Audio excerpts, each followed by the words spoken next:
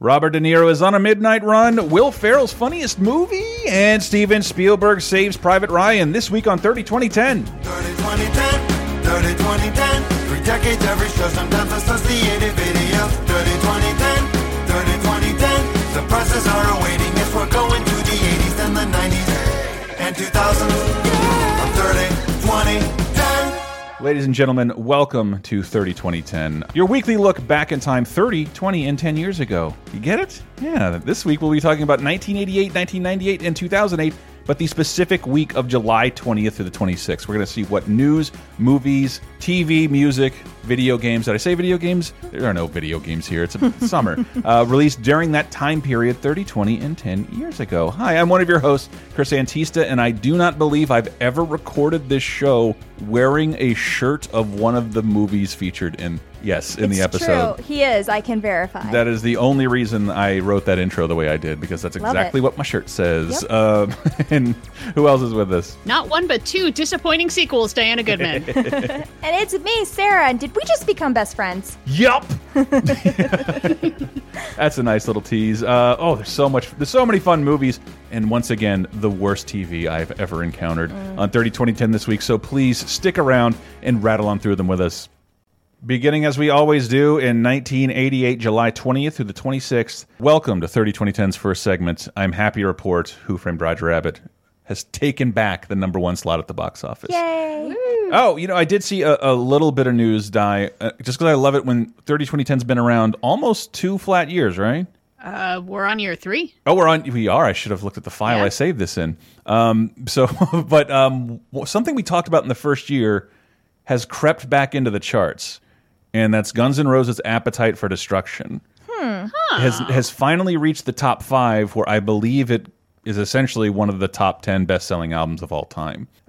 Yes, but congratulations, Axl. You finally made it. In 1988, 2018, not so much. You're not doing very well. But you can always see one of these movies, Cure Your Sorrows. There are a lot of movies I haven't heard of this week, Di. I figure there's 2 you haven't heard of, starting with Pascal's Island, which is a British movie where people be British at each other. Oh. At the end of an empire, a mystery began. I see we have a new arrival. You're referring to the Englishman? A man above reproach. Did he say why he's here? I'm not sure that you're quite as uncomplicated as you want everyone to think. But not above suspicion. There are no treasures on the site. They don't know that, do they? Yeah. On Pascal's. He must be Pascal, I'm guessing. Maybe. I don't know. Yeah, Ben Kingsley and Charles Dance you heard there. Chuck D. There are so many fancy hats in that trailer. There really were. There were at least 5 different types of hats. Anything that's going to be about colonial fancy British people all super dressed up, but then they're in somewhere hot like Greece and they're trying to deal with it, and then they're being British at each other. I'm kind of down for. Yeah, you're gonna have hats. You're gonna have hats. You're gonna be brimming with brim. That's what's gonna happen. Oh, why is the fedora the only hat we have nowadays that has a brim all the way around? It's not fair. Oh, and it should be burned in a fire. It is not fair. And I have not heard of this movie either. Everything else is near and dear to me. Diana, it's up to you to sell the world on Mr. North. Is this about the porn star? No. I'm with 2 women. They're not going to get that. I get it. Oh, you did? Oh, it's just not funny. No. I see. I see. I don't know. At first glance, I was thinking, "Oh my God, this is North." I loved that movie. This is not. You are definitely not Roger Ebert then. I know. What is Mr. North about, Dean? Trailer will kind of tell you. Once upon a time of sheer, unbounded optimism, there was a kingdom of wealth and privilege.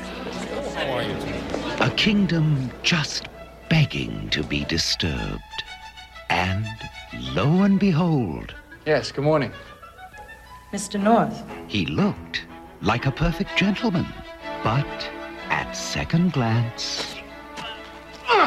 Unwatchable if you own a penis. It looks like a better production value fairy tale theater. Yeah. With the same narrator. So I like that these 2 trailers go together really well and that they're both setting up the same thing. This is about upper class American people wearing stuffy suits based on a Thornton Wilder book. Oh. And directed by Danny Huston, which I did not know he had ever directed anything. Angelica's dad? No, Angelica's brother. Brother, okay. She was in the movie trailer, for a second, right? Yeah, I think there's some other Houstons floating around in there too. There's a lot of Houstons. There's at least 3 generations of them. 4, I think. So this is about the stuffy, Connecticut type folks, and Anthony Edwards shows up, and there's something about like he has the power to like electrify things or electrify people. Like he's basically thinks that there's the healing power of scurrying around on the carpet a lot and then shocking people. He's like Ernest, and Ernest goes to jail?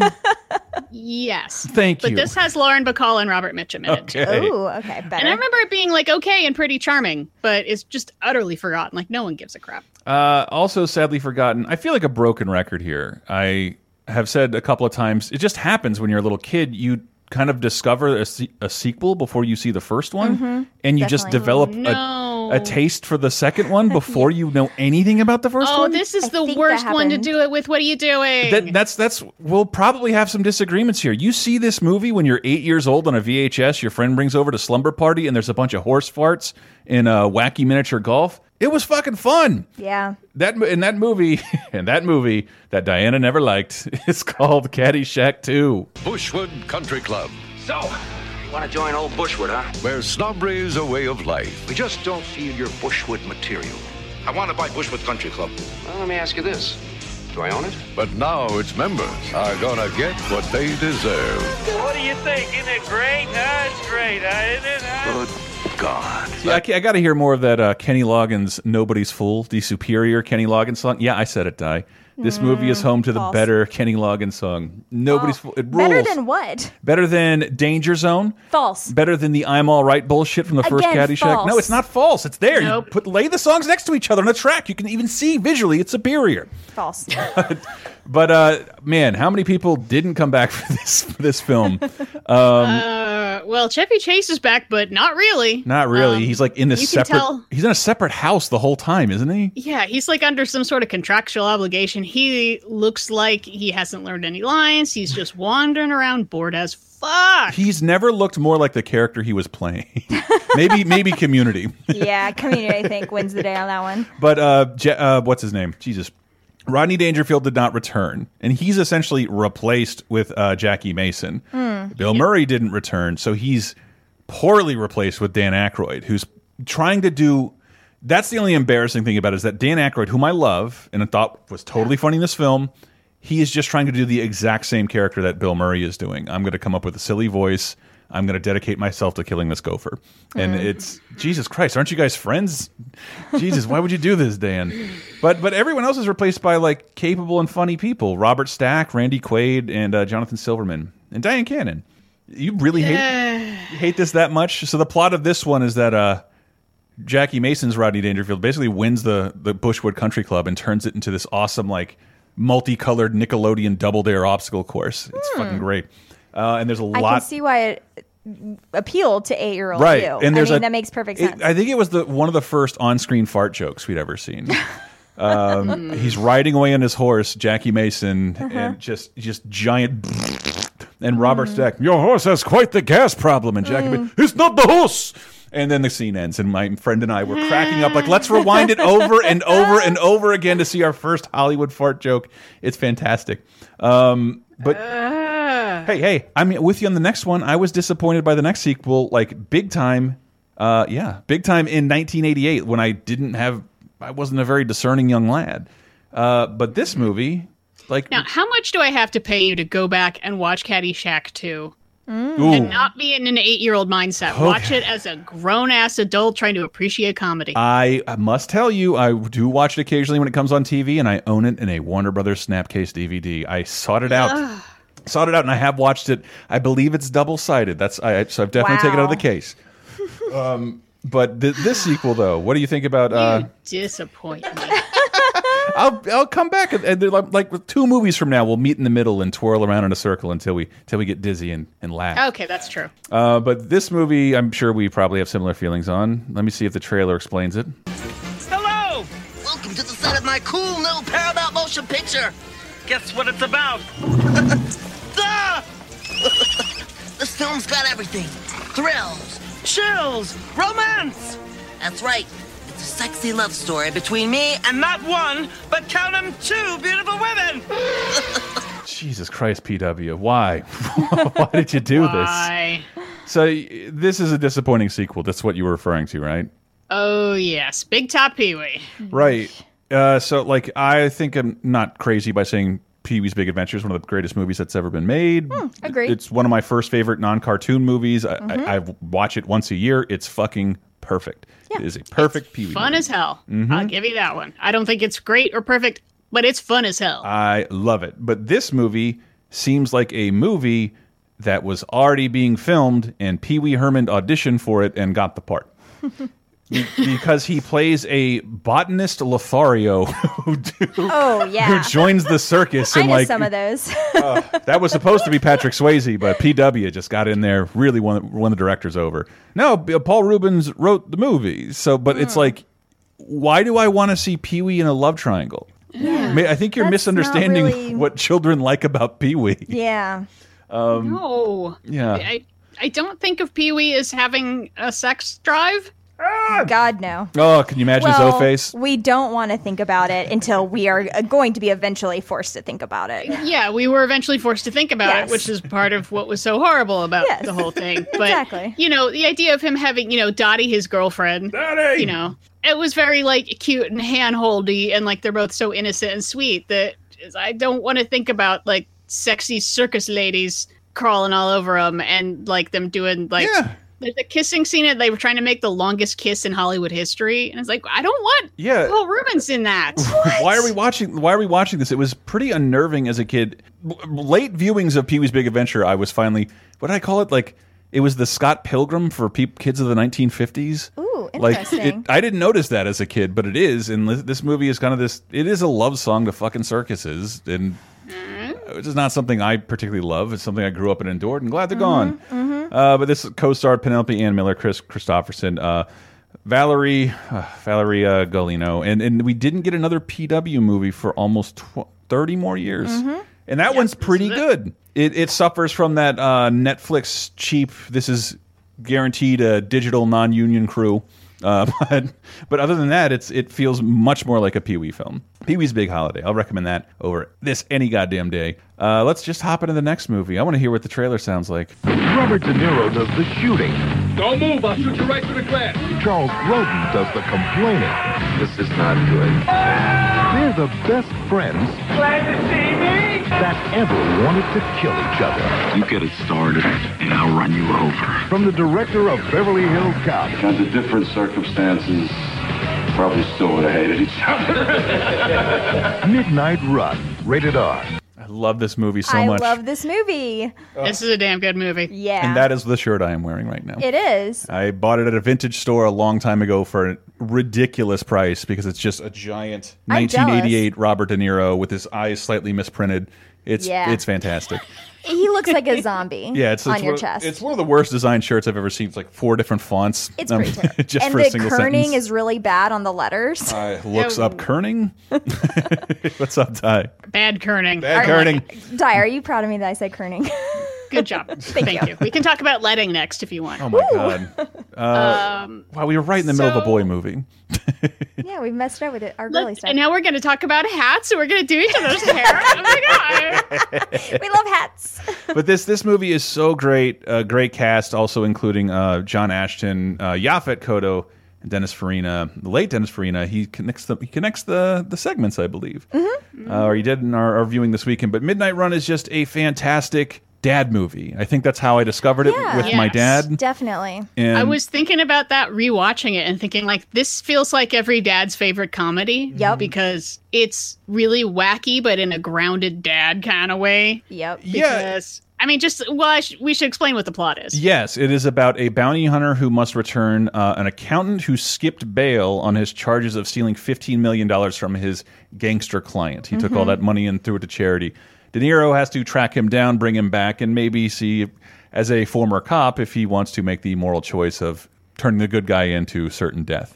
Along the way, it's basically planes, trains, and automobiles. Yes, or it is. forces of nature, ladies. Or Rain Man. Or Rain Man. But it's never that crazy. And you can't Well, there is a point because besides the fact that the mobsters are following them, another bounty hunter is following them, and the feds are all over them. There is a point where there's a police chase that just goes full Blues Brothers. Really? Yes, it does. And then that helicopter explodes. Isn't that amazing? You shoot that back blade, that's what happens.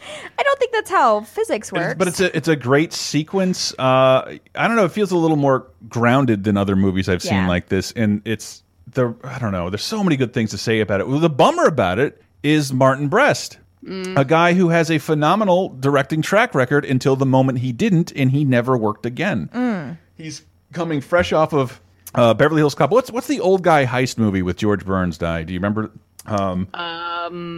George Burns and Art Carney. That's the Sunshine Boys you're thinking of? No, it's not the Sunshine Boys, but he made that movie, and then he made Beverly Hills Cop. Then he got to make this. And then there's like one more thing, and then it's like Meet Joe Black, and then that's not. I mean, I don't think Meet Joe Black is terrible. Oh, Son of a Woman. Oh, okay, that's. And then he wrote and directed a film that the studio took away from him called Geely. And after he made Geely, I couldn't really find any information on the internet. He never ever worked again. Well, that's bullshit because Ben Affleck came back, and so did J-Lo. Yeah, on television, but I think she's doing okay. But like, he has one of the best track records of anybody who worked in the 80s. Yeah, man. Yeah. And it was a super bummer not to see him around. But I'm a huge Robert De Niro fan.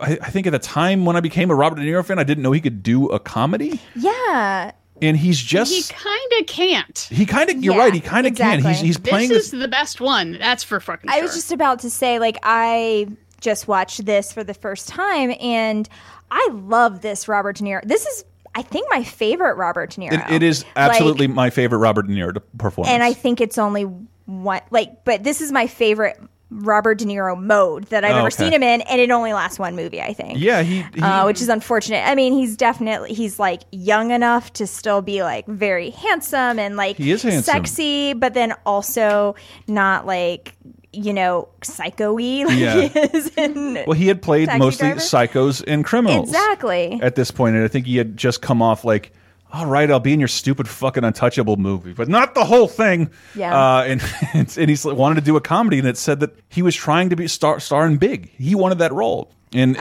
people told him, fuck no. Hanks role? The Tom Hanks role in Big, De Niro wanted. He wanted to try a comedy. Wow. And nobody in that world of like, De Niro can't do comedy. Like at this day and age, you think De Niro's allowed to do whatever the fuck he wants to do, even back then. But no, they wouldn't let him do it. And I think the studio even changed hands over the casting of Charles Grodin because they were holding out for Robin Williams.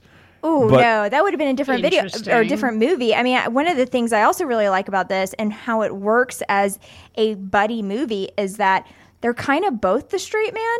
Yeah, kind of. So, like, there's no... They're two personalities that... I feel like in so many of these, like, duo movies where two people go on a grand adventure, they're opposite personalities. Right. They have to learn to get along.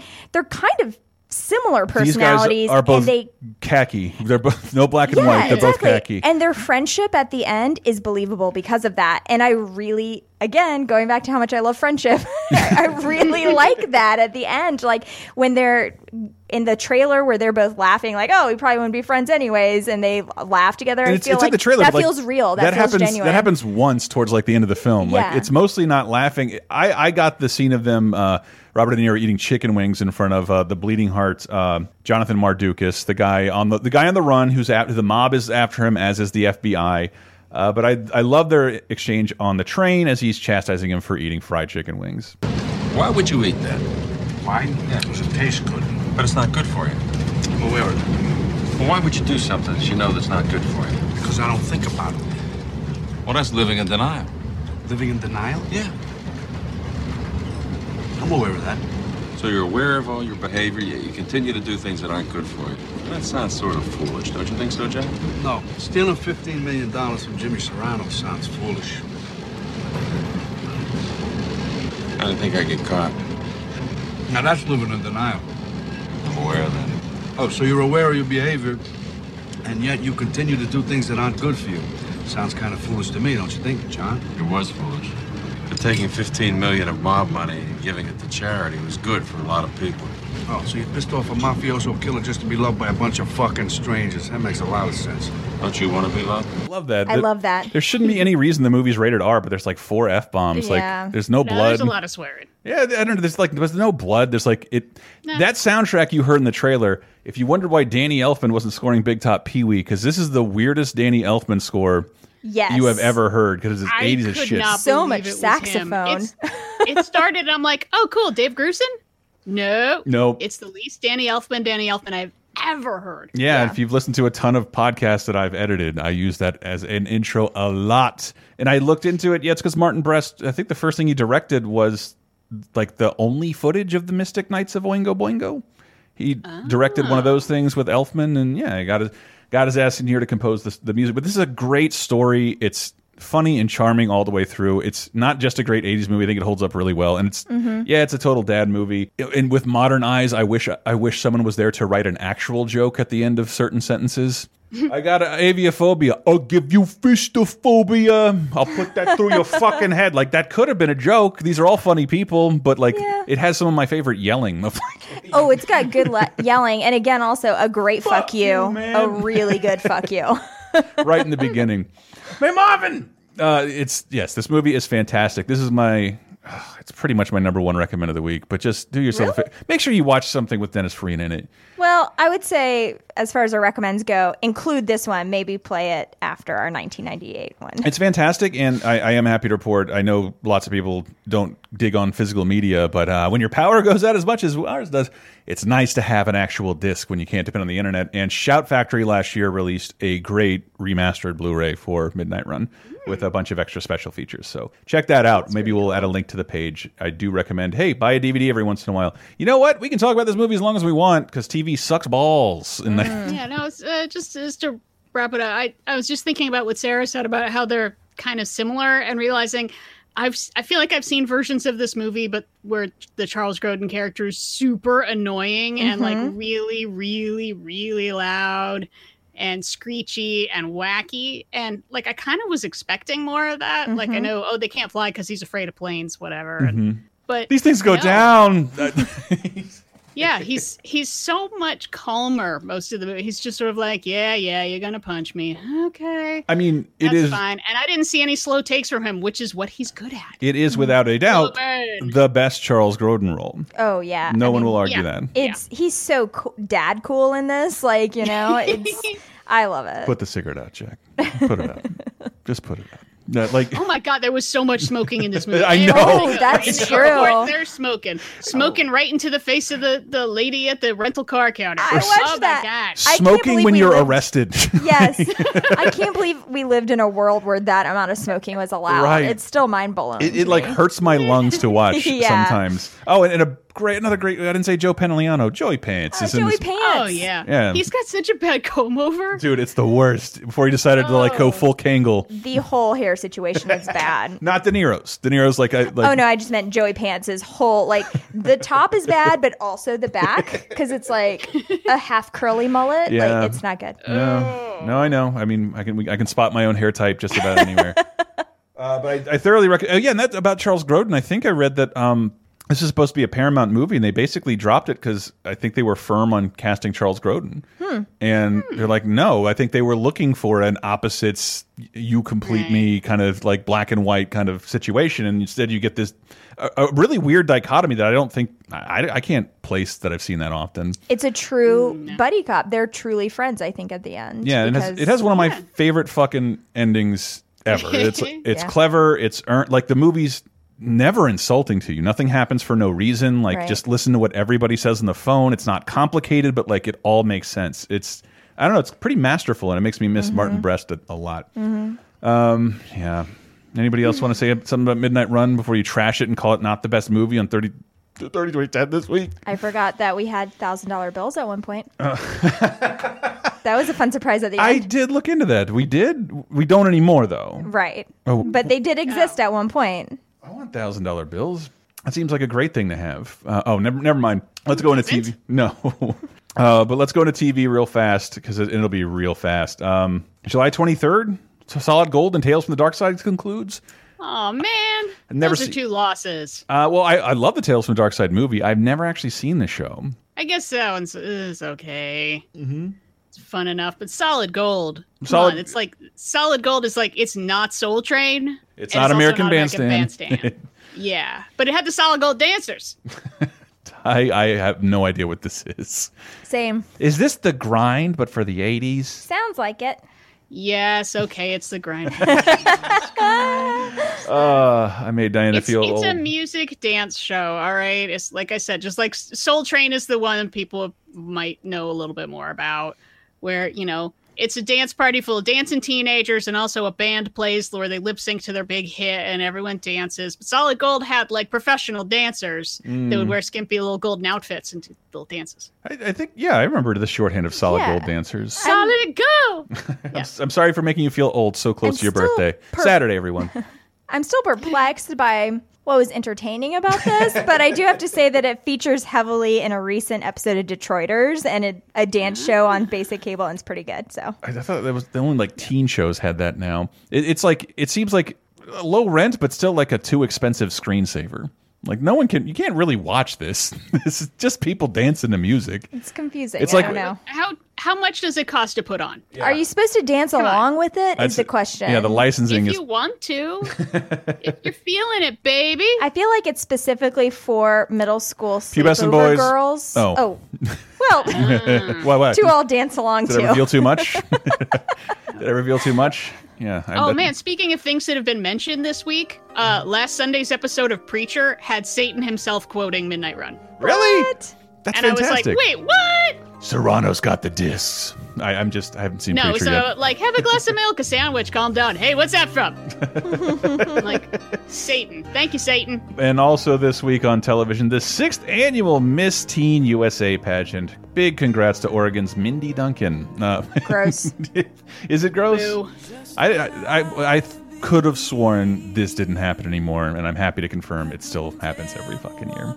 And I think, Is it televised? I think best case scenario, our president doesn't own it anymore. Best case scenario. But that is it. That is it for 1988. We will wrap up this 1988 segment with a little bit of music. We got new releases. View from the House by Kim Carnes. Imaginos by, am I saying that right? By Blue Oyster Cult. And now That's What I Call Music 12 in the UK, because the US series didn't start until 1998, 10 years later. Ooh, can't wait. And because Diana's forcing this on me, we're going to close out. Instead of Kenny Loggins' Nobody's Fool from Caddyshack 2, which we all know is a great film and worth revisiting, we're going to close out with what was #1 on the charts this week. That's Hold On to the Night by Dick Marks. I love this song. We'll be back in just a moment, people. Hold on to the night. Hold on to the memories. I wish that I could give you something more, that I could be yours.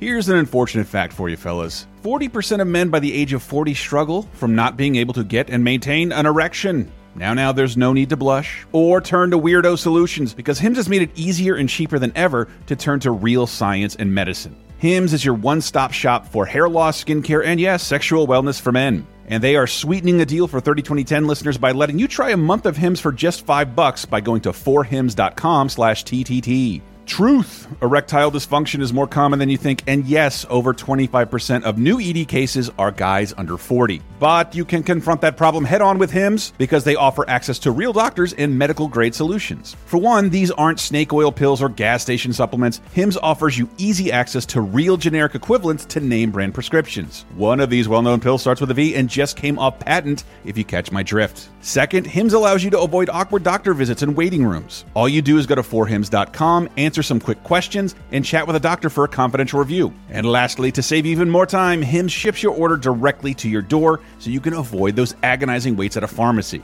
I love saying this, Hims is hard made easy. If you are ready to deal with issues of sexual performance, why not rely on prescription solutions backed by science? And yes, save yourself a ton of money and time in the process. So why not try Hims for a month today for just $5? Yes, you can get started for just $5 while supplies last. See the website for details, and remember, this could cost hundreds if you went to a doctor or a pharmacy. All you gotta do is go to 4hims.com/TTT. That's FORHIMS.com/3Ts.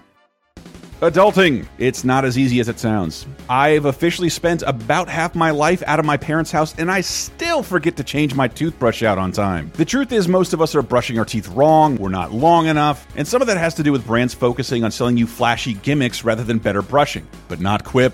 Because Quip electric toothbrushes are all about the health over hype. And they're a lot cheaper than what you'd find in most stores, starting at just $25. And if you go to getquip.com/T3 right now, you'll get your first refill pack free with a Quip electric toothbrush. For starters, Quip is an electric toothbrush that's a fraction of the cost of bulkier brushes. Yet they still pack just the right amount of vibrations to help keep your teeth clean. And Quip's got a built-in timer that helps you clean for the dentist recommended 2 minutes with guiding pulses that remind you when to switch sides. And Quip's refill plans aren't just for your health, they're for your convenience. They deliver new brush heads on a dentist recommended schedule every 3 months for just $5, including free shipping worldwide. Even better, Quip comes with a wall mount that suctions right to your mirror, and you can easily unstick it to use as a cover for hygienic travel wherever you take your teeth. And yes, everybody loves Quip. They were on Oprah's O List, they were named one of Time Magazine's best inventions, and Quip is the first subscription electric toothbrush accepted by the American Dental Association. Quip is backed by a network of over 20,000 dentists and hygienists and hundreds of thousands of happy brushers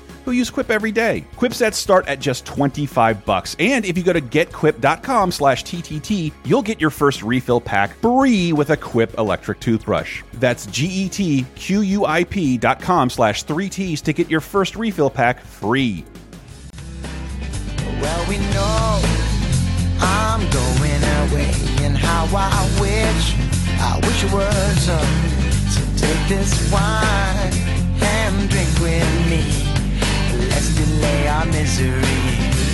Sing tonight, fight the break of dawn. Come tomorrow, I'll be gone. Sing tonight, fight the break of dawn. Come tomorrow I'll be gone. There's a lot. Oh, coming in with one of my favorite one-hit wonders. Love this Say It song. Tonight by Eagle Eye Cherry. Yep. Eagle Eye Cherry. His sister also has one of my favorite one-hit wonders. Nina Cherry? Yeah. Buffalo Stance. Yeah. We all stand in a buffalo stance. I don't know what the fuck that means, but it's a great song. Don't you mess with me. But that's out this week off of Eagle Eye Cherry's album Desireless. And see what's ahead of me here in the notes to say. Thank you, Di. New releases Come to My House by Shaka Khan. The Swarm by Wu-Tang Killer Bees, who are not associated with the Wu-Tang Clan. What the fuck? Can you just do that? And Confessions of Fire by Cam. How do you say his name? Cameron? It's not Cameron. Cameron. G-Funk Classes Volume 1 and 2 by Nate Dogg, his solo debut. Happy Pills by Candlebox. Life in 1472 by Jermaine Dupri, and of course, Picnic of Love by Anal Cunt. You know, that's what Sam and I danced to for our first dance together. I can see. I hear it At our knocks wedding. The Boy Is Mine off the charts next week. Sure. Ooh, take that, anal cunt. But what the fuck? Wu-Tang Killer Bee. I guess Wu-Tang is a film reference, and they don't fucking own that. I guess. Yeah, I guess you can't trademark Wu-Tang. If It's I- confusing I because could- there's so many like offshoots from Wu-Tang Clan and side projects that I would have assumed. Yeah, right. I can't believe they got away with that. But yes, The Boy Is Mine is still way up there at #1 and will be for a while. Let's jump into the movies of 1998 because we are, after all, in the 1998 segment, July 20th to the 26th. A movie. I remember reading about this movie when it came out because I'd never heard of the series before. 42 Up. Yeah, I love the 7-Up series. I've never seen one before. I've seen a couple of them. I haven't seen all of them. I'm pretty sure I did watch 42 Up because I think a lot of them are on Netflix or were on Netflix. Okay.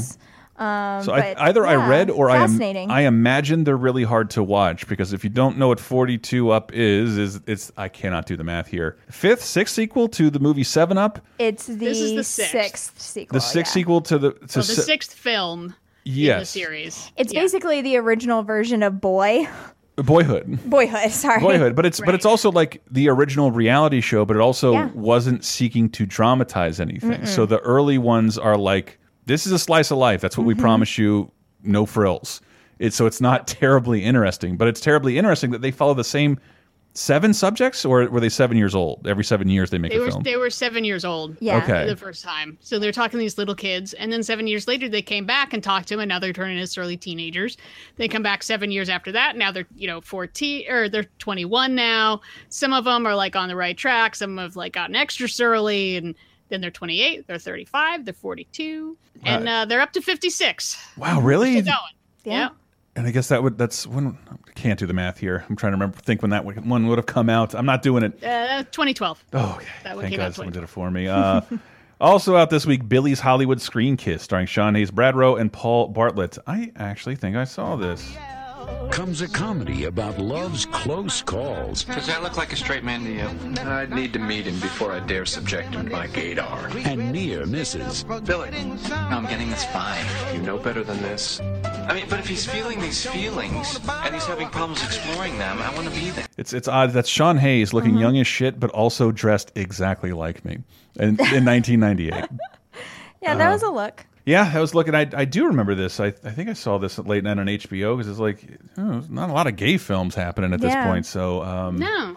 It was like this and like the the Lonely Hearts Club. Mm-hmm. Jeffrey's my jam. And of course, Tu Wong Fu. Tu Wong Fu. But this I probably did. Yeah, but it's a romantic comedy just about boys who kiss boys. Love it. Ew, sick. My favorite kind of boy.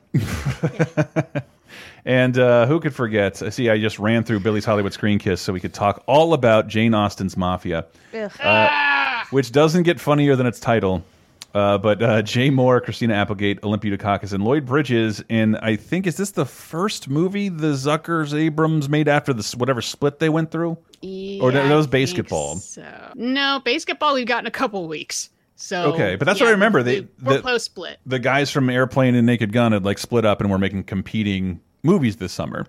And this was Jay Moore's. It's mostly a Godfather and Goodfellas parody, right? Right, and there's plenty to do there. I watched several trailers trying to find something. There's so many. It's just physical jokes. Yeah. The best like verbal like joke that would carry on audio was about the little Italian children, and he is a poor flower seller, and then the mob boss comes to him, and the little girl goes, "Run, florist, run!" Oh, that hurts me. I don't like that. You put your best shit in the trailer. Nice. Oof. Timely. Wait, that was 4 fucking years ago. What are you doing? Speaking of timely, that's a terrible segue, but I did see this movie starring James Marsden, Katie Holmes, Nick Stahl, and William Sadler, Disturbing Behavior. Hey there, dancing queen. Rachel has a style all her own, but in Cradle Bay, Gavin thinks some sinister force is taking over the Cradle Bay meatheads. standing out With every successive kid, we are getting closer. has made her a target. Will you go out with me? Katie Holmes, Let's get out of here. Disturbing Behavior. Rated R. Oh my God, this song wanna hear more Harvey Danger. Wait, yes, me too. I mean, guys, I'm not kidding. Harvey Danger is my favorite band. Yeah, no, I think you said you told me one time this whole album is actually really great. It's perfect. Never took you up on it. It's a perfect album. Because that might actually be one of my favorite one-hit wonders. Sorry, Oh, absolutely. Eagle Eye. And this is the worst song on the album. That's impossible. It's a perfect album. I'm not kidding. You're a private helicopter lady? Yeah. Oh. Lucky I remember that. That's some really old radio memory. But we're trying to get all these out of the way. Disturbing Behavior, the only thing I really remember about it, and I couldn't connect it researching for the show, but I saw a movie in the 80s called Strange Behavior that's exactly like this. And I've seen it multiple times since, and I know it's exactly like this. And I thought they were somehow connected, but I couldn't find any official connection. So what is it? Is it like the jocks are being possessed? Yeah, like, something like that. Like this thing is taking over people. What are they doing? It's like, this analogy for a caste system. Like it's only happening to like the popular kids and people kind of. I can't remember actually. I've just seen Strange Behavior way more than I've seen Disturbing Behavior. Yeah, I want to say the adults are experimenting on the kids to like make the teens behave themselves, or maybe to make them super soldiers. I didn't bother. Yeah. So okay. I'm sorry. Look, we have a really big movie to talk about next, and it's long. I had to watch that. Yeah. And we did too. We watched it together. And I love that you wrote down so many members of the cast. Because like if I said all these people are in a movie, it'll probably take you a second to realize what movie it is. if I'm like, hey, this movie has Giovanni Ribisi, Bryan Cranston, Paul Giamatti, Vin Diesel, Ted Danson, Dennis Farina, of course, Tom Sizemore, Matt Damon, Ed Burns, Adam Goldberg, and of course, Tom Hanks. And the #1 movie at the box office, everyone got the fuck out of the way, Saving Private Ryan. These 2 men died in Normandy. This one in Omaha Beach. Sean Ryan. This one in Utah. Peter Ryan. This man was killed last week in New Guinea. Daniel Ryan. The 3 men are brothers, sir. I've just learned that this afternoon their mother's getting all 3 telegrams. That's not all. There's a 4th brother, the youngest. He's somewhere in Normandy. We don't know where. That boy's alive. We're gonna send somebody to find him. And we're gonna get him the hell out of there. Yeah, thank you, Captain Dale Dye. Yeah. Oh, Diane wasn't here to watch it with us. Thank God Sam's here. That's like the 2nd movie recently he's pointed out Dale. What's his name in? Dale Dye. Dale, he's a real military consultant. Okay. Yeah, he's a captain. He's a military consultant all the way back to Platoon. Saving Private Ryan. He put these guys through boot camp. Yeah, and he gets to pop up in the movie. As does so many. That was so distracting. How many people popped up, and I was like, holy shit, is that Paul Giamatti? Yep. Holy shit, is that Bryan Cranston? Yeah. It is a little, might be my only criticism, to be honest, is that it is a little distracting to be like, holy shit, But this person. it wasn't at the time. Nathan Fillion. Nathan Fillion as exactly. the wrong Ryan. Yep. That it wasn't So at the young. time. No one knew who any of these people were, with the exception True. of Ted Danson, who's there for like, would you fill in for somebody as a friendly gesture? You're barely here, buddy. But no one knew who Paul Giamatti or Vin Diesel were. Bryan Cranston, one year later, all the young people in this movie were top-lining films. That's how big this film Mainly was. Boiler Room. Yeah, even Matt Damon, like, you didn't really know. Matt Damon wasn't totally a star yet. No, he's Goodwill Hunting. Yeah, and Yeah, so I mean, you know him from that, but that's about it. But I haven't watched this movie. I rented it to watch for our buddy Aziz for a Talking Oscars project he was working on, and I didn't finish it because I fell asleep. But this one I was it's like 2:45. So. Right. It's long. I was at full attention watching it with Sarah, and yeah, I'm not equipped to say what's the best World War II movie ever, but I kind of filed this away and like, yeah, that's movie's fine, but it's hack dad shit. But it was really fucking good. It was a really cool watch. I don't know. Cool thing to say about it. It's Yeah. a cool watch, Yeah, Saving Private Ryan. it was a I mean, I don't stone know. I don't have the film education background that both you and Diana have. So like I feel weird saying this, but I kind of think it's kind of a perfect movie. Like I have nothing to say about it that's bad. I can't see any fault at it as purely like a movie consumer. Someone who doesn't have like a film education background, I guess. Yeah. Well, I don't know if that's a weird thing to say. On a technical level, yeah, it is perfect. Yeah. I mean, the directing is out fucking standing. Yeah. Possibly Spielberg's best work. Got to go there. Yeah. Screenplay wise, it was more complicated than I remembered it. I'm glad I rewatched it for this, because otherwise I'd be like, yeah, it's it's really good, it's bloody, it's gory, it's gung ho. I get, but it was more morally complicated than I remembered it being. Right. Uh-huh. And it, we love World War II because that's the good war, where we were fighting the absolute worst guys possible. And this has a lot more ambiguity in it than I remembered there being. That, and Tom Hanks has, there's a point where Tom Hanks is like, he's the perfect leader, but he starts to break down and he sends them on a dangerous mission because he kind of thinks like, if we don't do it, the next guys will have to do it. And it's like, well, fine, then let the next guys do it. This isn't your job. We actually almost had someone killed. We actually almost had to pause the film because like Sam, who watches the movie like to go to sleep. Yeah, he watches it a lot. Like he's like, this scene is fucking terrible. Yeah. He hates it. And so we kept having to try and discuss his motives. The only thing I could come to is that, yes, the 3 out of the 4 male Ryans have died in a 1-week period during World War II. So a platoon of a couple guys are sent to go in there and find the last surviving Ryan and bring him back so a mother doesn't lose 4 of her children in 1 week. They're, filled with bravado, gung-ho, and resent the idea that they have to leave the front lines to go find one guy who gets a free ticket out of the war. And they're very resentful of that. So I think that scene where Tom Hanks like really fucks up is just sort of like, no, I want to do war again. I think it's that. I think it's also that, we're on this mission to save this one guy. He felt useless. For like a very personal reason. That's not his personal reason. Whereas we could save a whole platoon of or group of guys by like taking this side venture and potentially saving a lot more people, which, we're here, we're alive. Yeah. I want to be productive and be efficient, be of use to that's to definitely this cause. a philosophy of ethics question. I think that, but have to ask. But then it follows up with an even bigger ethical question in that they've killed all the guys that were going to ambush them except for one, and he surrendered. And that becomes the big argument of the film that they almost start coming to blows with. Like Ed Burns is like, fuck you, I'm not taking orders from you anymore. Yeah. Because Tom Hanks is like, yeah, let's not. And everyone's like, we should just shoot him and leave. Yeah. And he's like, no, we'll let him go. And then it turns out he comes back and starts killing them again. Yeah. And it's like, but what choice did that guy have? Right. Once he's out on the road and he gets picked up by the rest of the Nazi army, it's not like he's going to be like, oh, no, I got tagged.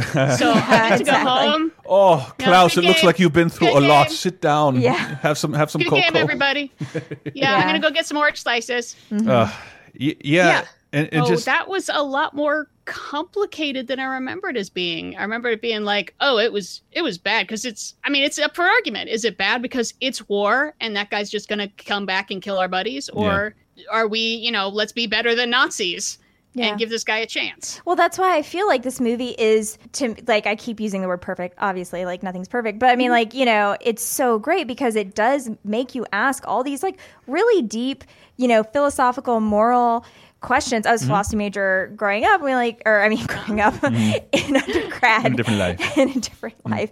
And you do these thought experiments a lot when you study ethics. And it's especially affecting when we talked about what is the right choice to make while we were sitting on the couch watching this movie in between my ugly cries. And when you think about these young men, teenagers, a lot of them having to make these decisions on the fly with a gun to their head quite often, how? Like the things that were asked of these kids is just, it's insane when you think about it and when you see it through that lens. Yeah, and that's another thing I really love. In addition to the cinematography and just we were watching it on a big screen and like those practical effects, like the real scenery of everything makes it so fucking beautiful and like it makes rubble gorgeous. I kind of roll my eyes at a lot of World War II movies. I think I compared it to like Hacksaw Ridge, which looks like if it's not a bunch of CG, it's like they set off a bunch of smoke and it's a bunch of rah horse shit. Whereas this is like really rubs your face in it. And like I don't have Diana's knowledge of old film, but most movies from World War II and afterwards were a lot of rah, let's go America. And when people get shot, oh, tell my wife I love her. And like it. And it's not painful to watch, and like, oh man, Giovanni Ribisi's death I remember as being really hard to watch, and this time I was like, it was, I could feel it in my stomach. It's too much, and also Adam Goldberg's death. Adam Goldberg's death kills me every time. Honestly, he's my favorite. I have to say, this is finally a movie I saw where if I were a man serving in the U.S. Army in Europe in World War II, he was doing exactly what I was doing, going up to lines of captured Nazi soldiers and going, "Hi, Juden. Yeah, I'm a Jew. Jew captured you fuckers. Hi. How you doing? Hey, I'm a Jew. Did I mention I'm a Jew? Like a Jewish Bugs Bunny. When we were watching it, we got through the scene where they're all coming on to the beach and just getting mowed down, and I was like full ugly crying the entire time. Pull myself together, and then we get to the point where they find the knife, and someone hands it to Adam Goldberg, and he's like, "It's a hollow knife now," and then he breaks down, and then bam, full ugly cry again. Like that to me is like Adam Goldberg's. Both times he's like really featured. That point and his death are like the 2 points that are kind of the most affecting to me in the entire film, to be honest, because it's so personal. Yeah, I think the movie's probably because it's too long or very long that it's just I don't know. Like I could watch 20 minutes of this movie at any point in time, and I feel like it probably gets run every on TNT every Memorial Day, but I'm not watching fucking a 3-hour movie with commercials in it on Memorial Day. I think that's why Sam watches it so much. speaking of, so I watched this on July 4th because I knew it was coming up, and I thought, perfect, July 4th, American Army, yay, war, it's sad. But I forgot I live in one of the only cities in the Bay Area where fireworks are legal. Oh, so I got the full surround sound thing going on, where there would be just little pops in the background of scenes, and I wasn't sure if it's like, oh, that's a small arms fire off in the distance, or it's my neighbor's kids just came out, and there'd be like a flash of light, and boom, and it'd be like, oh, wait, no, okay, that one was outside. That one was outside. I got to give a shout out. It was very immersive. Got to give a shout out to Stefan, who handed me a set of surround sound speakers for free 13 years ago, and they've never broke. They're as ugly as piss, but there's very few movies that take advantage of them as much as these sequences do. And this movie was the reason for one of the biggest fights I've ever had with my parents, actually. Really? When it came out on DVD, my parents had a really good surround sound system, and they had a dinner party to watch have dinner and then watch the movie with some friends. And I really wanted to watch it because I hadn't seen it yet. I didn't see it in the theaters. And I would think I was in 8th grade or whatever, and they wouldn't let me watch it because they thought it would be too much for me. And I've never slammed my door at my parents until that fight. Like, that was one of the worst fights we ever had. Eagle Eye Cherry. So that's to say, it's a good surround sound. And well, maybe they were right, because look how upset you were. We've known each other for like 15 years. I don't think you've ever seen me cry. Well, like that. I mean, I do that kind of shit in movies all the time, in dark rooms where we can't see each other. And I'd say that all the time now when I watch World War II things and knowing more about it, which is still very little. I'm not very smart or well read. I just watch a lot of movies. But it does make me misty, the idea that I think some culture had to throw a generation of young men at one another until they blew each other up to know that this is not a good way to solve anything, and we should avoid this at all costs for the future. And up until recently, I thought, we won't ever do this again because of what people like my grandfather did. People won't even strive to achieve goals like that because of the potential of having to fight a war like that. Achieve goals like what? What? Racial superiority, annexing countries that aren't yours. I didn't follow you for a second. But seriously, I think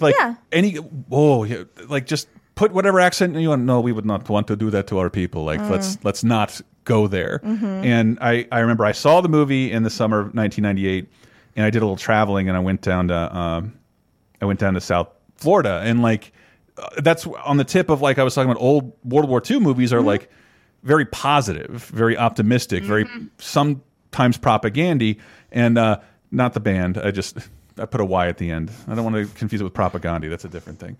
But I was I just couldn't stop talking about the movie, and let's call him Uncle Tony.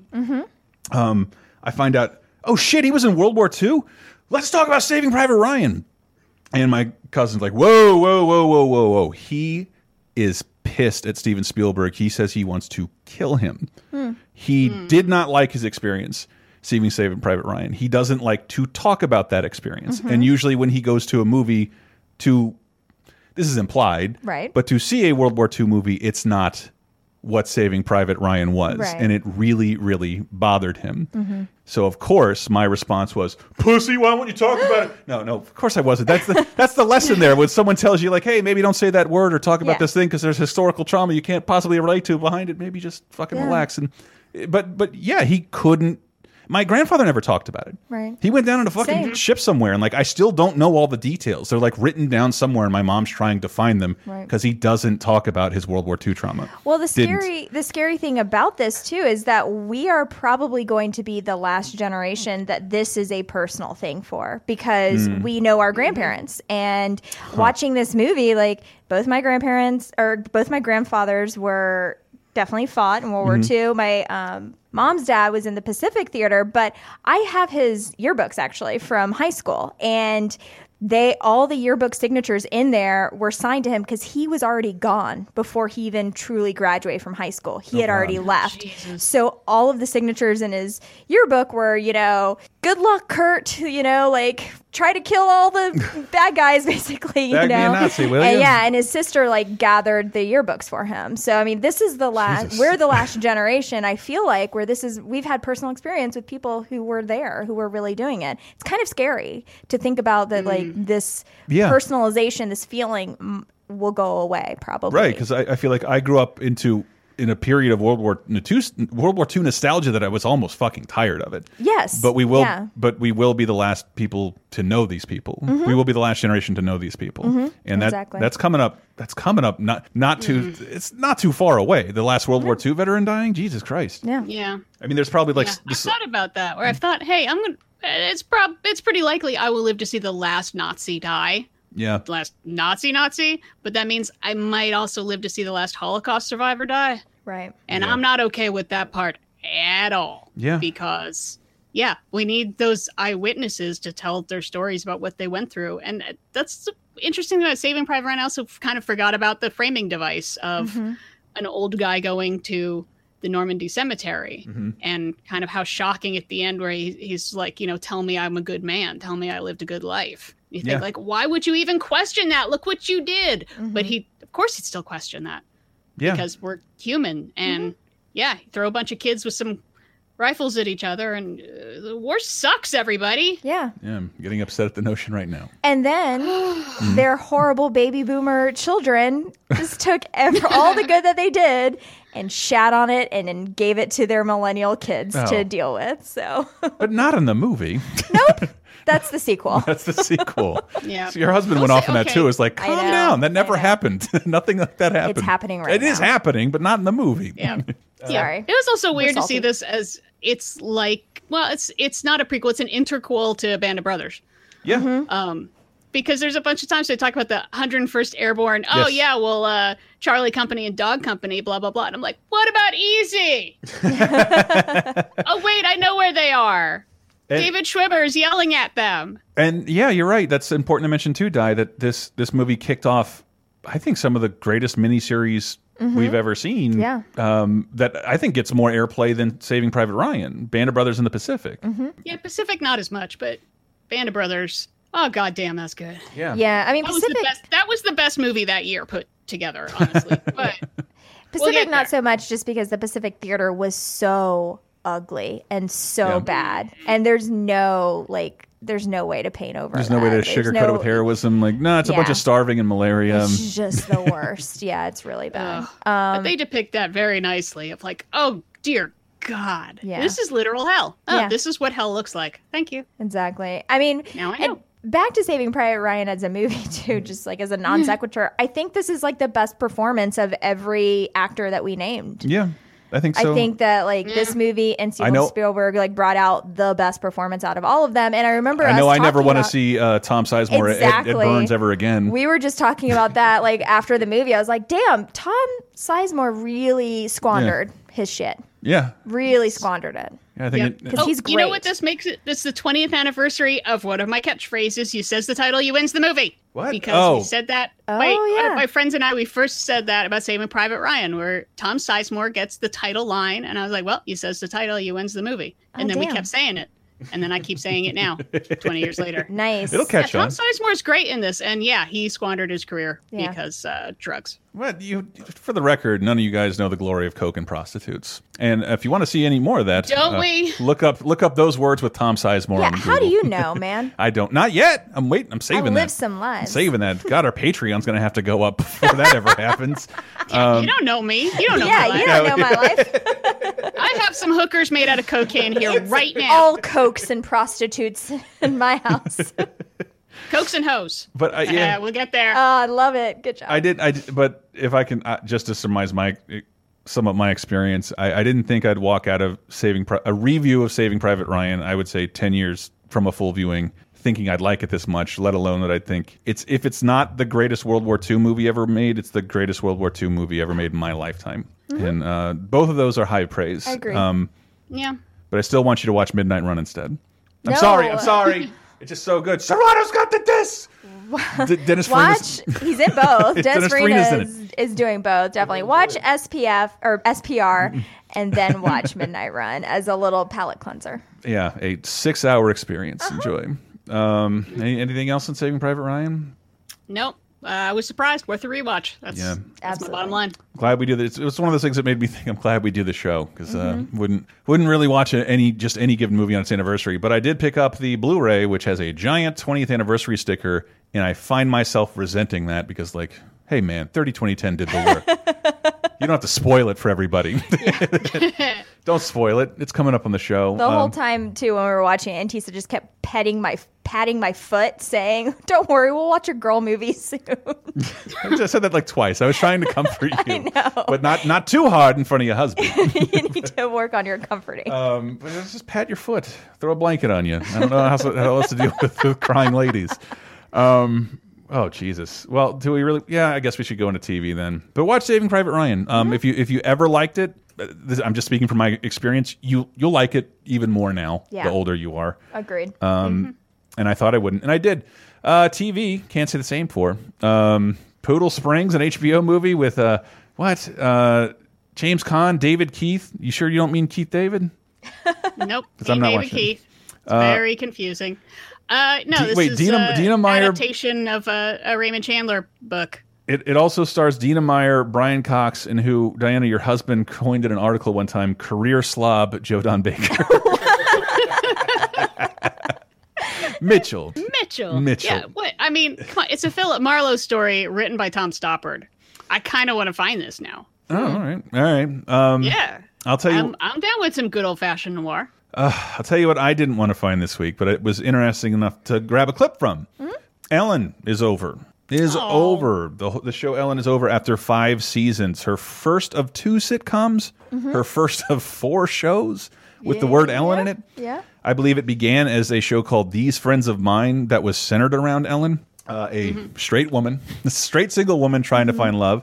And I believe we discussed it on 30-20-10. The puppy episode, the puppy show, she came out of the closet. And after that, the ratings sort of declined. And I have to not recommend going on the Wayback Machine and looking up comments about this episode 20 years ago. Oh, Lord. Because if you think people are unenlightened now, even like, I'm gay and this was too much preachy bullshit. Go away, Ellen. What? But it is bizarre because the show said this is episode's called The Vows, and Ellen's parents renewed their vows. And caught up in all the fracas of a wedding, Ellen sort of proposes to her girlfriend Lori, pointing out like 20 years ago, sitcom with starring a lesbian who has a girlfriend. I don't. Have we seen that again? Kind of a big deal. Yeah. Do we have a sitcom starring a lesbian? I can't think of one, unless there's like a missing season of Will and Grace. A couple of bisexual. Okay. Like they're just recently in Brooklyn Nine-Nine, Rosa came out as bi. Okay. But this. Oh yeah, there's a lesbian in Jane the Virgin. Okay, but a central figure. No. Yeah, I can't think of any. And this is a very dated clip, but I thought it was kind of important to revisit, talking about being married to her girlfriend. Ellen, about earlier, I wanted to say... You don't need to say anything. We don't need to talk about it. No. We do, because I think that I hurt you, and I didn't mean to. See, I know that a lot of people feel differently about this, but to me, gay weddings are just a sad reminder of what we can't really have. That somehow our love is less legitimate because it doesn't rate a government endorsement. You know what? I would love to marry you. I would love to have just a big old wedding, but I'm gonna hold out until we can have the real thing. That's okay. I don't think that's what I wanted anyway. You see that? My dad has been buttoning my mom's coat for 40 years. And for 40 years, she's never told him she hates that top button.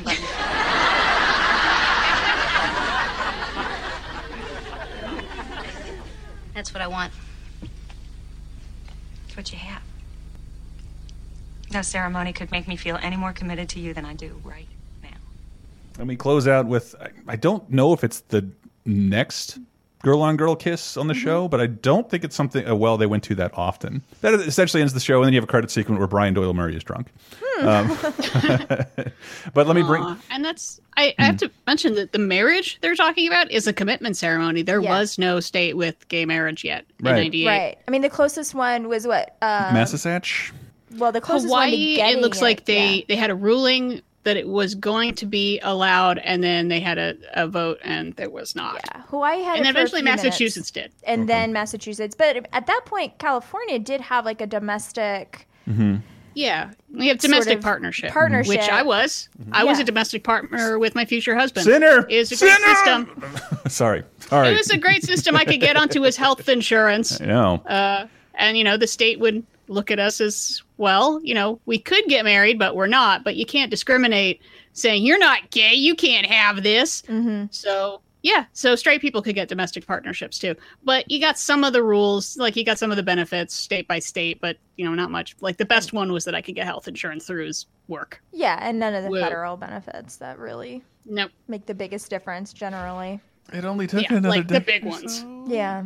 I thought it was important to play. It definitely is. It's a nice little time capsule that we all live through and hopefully won't go relive again. Yeah. Remember to vote this year. Well, and Her Girlfriend perfectly encapsulates, I think, how a lot of gays and lesbians felt at that time. We're just we still aren't considered full class citizens, so why even go through this farce of a commitment ceremony? Or me with my ex, I'd love to marry you, babe, but I don't think it's fair until everybody has that right. Oh, and then it happened without warning, and I felt a lot of pressure. Yeah. But I'll bring the vibe back to silliness, because this show concludes. You make man? No. Woman. Woo! The show Weird Science concludes. Am I the only one who loves this show that I'm talking to right now? I've never seen it. Never seen it. Never seen it? Here's I've seen the movie. Hot take. It's way better than the movie. The movie holds up like absolute ass and is problematic AF. But the show is just pretty fucking charming. And look, to maybe appreciate it on the level that I do, you had to spend a lot of Saturday nights at home alone when you were a teenager. It was like the check. It was in a block with Duckman on USA, and it was kind of like the funniest thing that was on if you were seriously not invited out to go do stuff on weekends. And I really did love this show. And all of a sudden, in a pre-internet world, it disappeared. Didn't know if it was canceled, and there were 6 episodes unaired. The show hadn't been shot since early 1997. But this week, I think the Sci-Fi Channel picked up the syndication rights, and they just finally aired the last episode of the show Weird Science, based on the John Hughes movie. But this, I swear, is much better and stars Vanessa Angel of Kingpin and also the most beautiful woman in the world. And it's just very weird because I love this show. I know when I talked to Dave and Brett, we all had similar experiences. Loved the show. And then, did you ever have a show that you loved and you watched forever, and then you never saw it again, and you never saw anybody who was in it in anything else ever again? That's my experience with Weird Science. I guess weird. The guy who plays Chet instead of Bill Paxton is the guy who he's in Wayne's World, and he's the guy who shit in the Nazi's face in Oz, Tobias Beecher. He plays Chet in this. But I really, really liked this as a show. When I finally saw the movie, I was mildly disappointed. But Weird Science closes its doors this week, and I don't know if you'll ever see it again. But let's close out this segment with Nobody Does It Better by Nate Dogg featuring Warren G. Come back and we'll regulate some 2008. Me and Nate Dogg is a match. Strike 2, leave them standing still in their track. Strike 3, you can call us 213. It's the L and the B that makes me act like a G. My exhibition started back in 93. When wasn't nobody listening but Warren and me. To all the non-believers now I bet you see. Nobody does it better than me. They can come closer than close. Yeah. Original, they never will be. Take a look at your phone bill, people. I know I'm pretty careful with my mobile service, yet my bill has still gotten a little out of control. Well, there are other options out there, people, like Ting, the best mobile service you've never heard of. Plus, they're offering $25 off your bill or $25 off a new phone in the Ting shop just by going to laser.ting.com. You might not know about Ting. That's Ting like ting, if that makes any sense. You might not know about Ting, but they're a phone service that do things a little differently, starting with their plans. Because there are no plans. Seriously, there is no plans, no contracts, and no startup fees.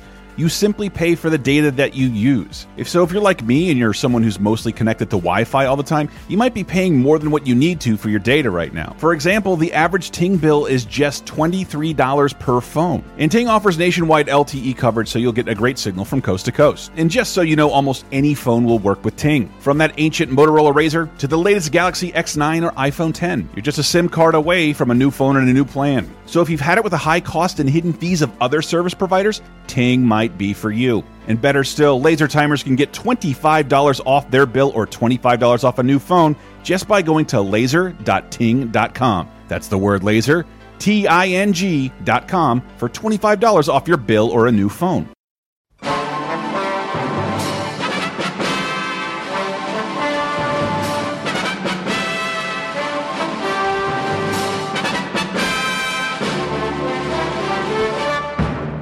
Mr. and Mrs. Internet and all the ships at sea, it's time for Diana's Classic Corner, where we look even further back in time to see if there's anything worth a watching. And yeah, sure, we always do. I'll find something.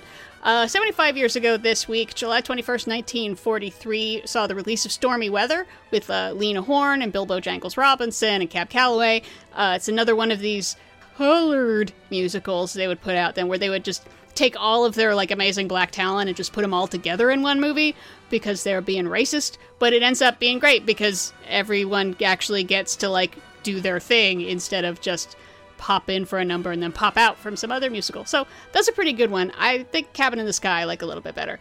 And then 50 years ago this week, 1968, saw the release of The Devil Rides Out with Christopher Lee, which is one of the better Hammer horror movies, I'd say. It has like a 93%, I think, on Rotten Tomatoes.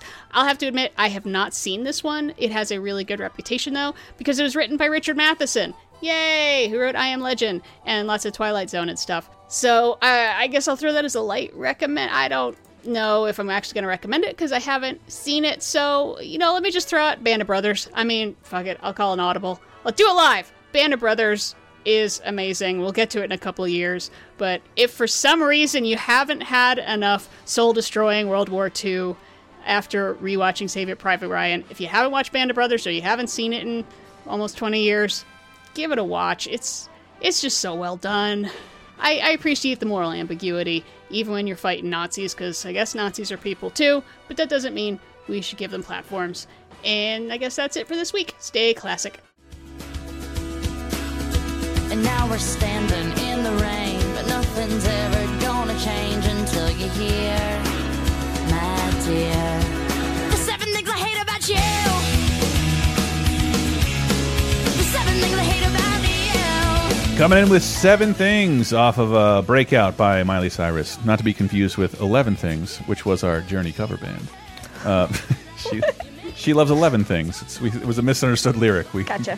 It's a lot of things. Anyway, new releases this week. 2008, July 20th through the 26th, we have Radioactive by McFly, Beautiful Future by Primal Scream, Party Traumatic by Black Kids. That's the name of the band, for real. It's great. It's a great album, by the way. Okay, Into the Sun by Candlebox, their first since Happy Pills that we had in the 1998 segment. Hey! Holy shit, someone in Florida is shooting off a gun right now. They love their Candlebox down by the sinkholes.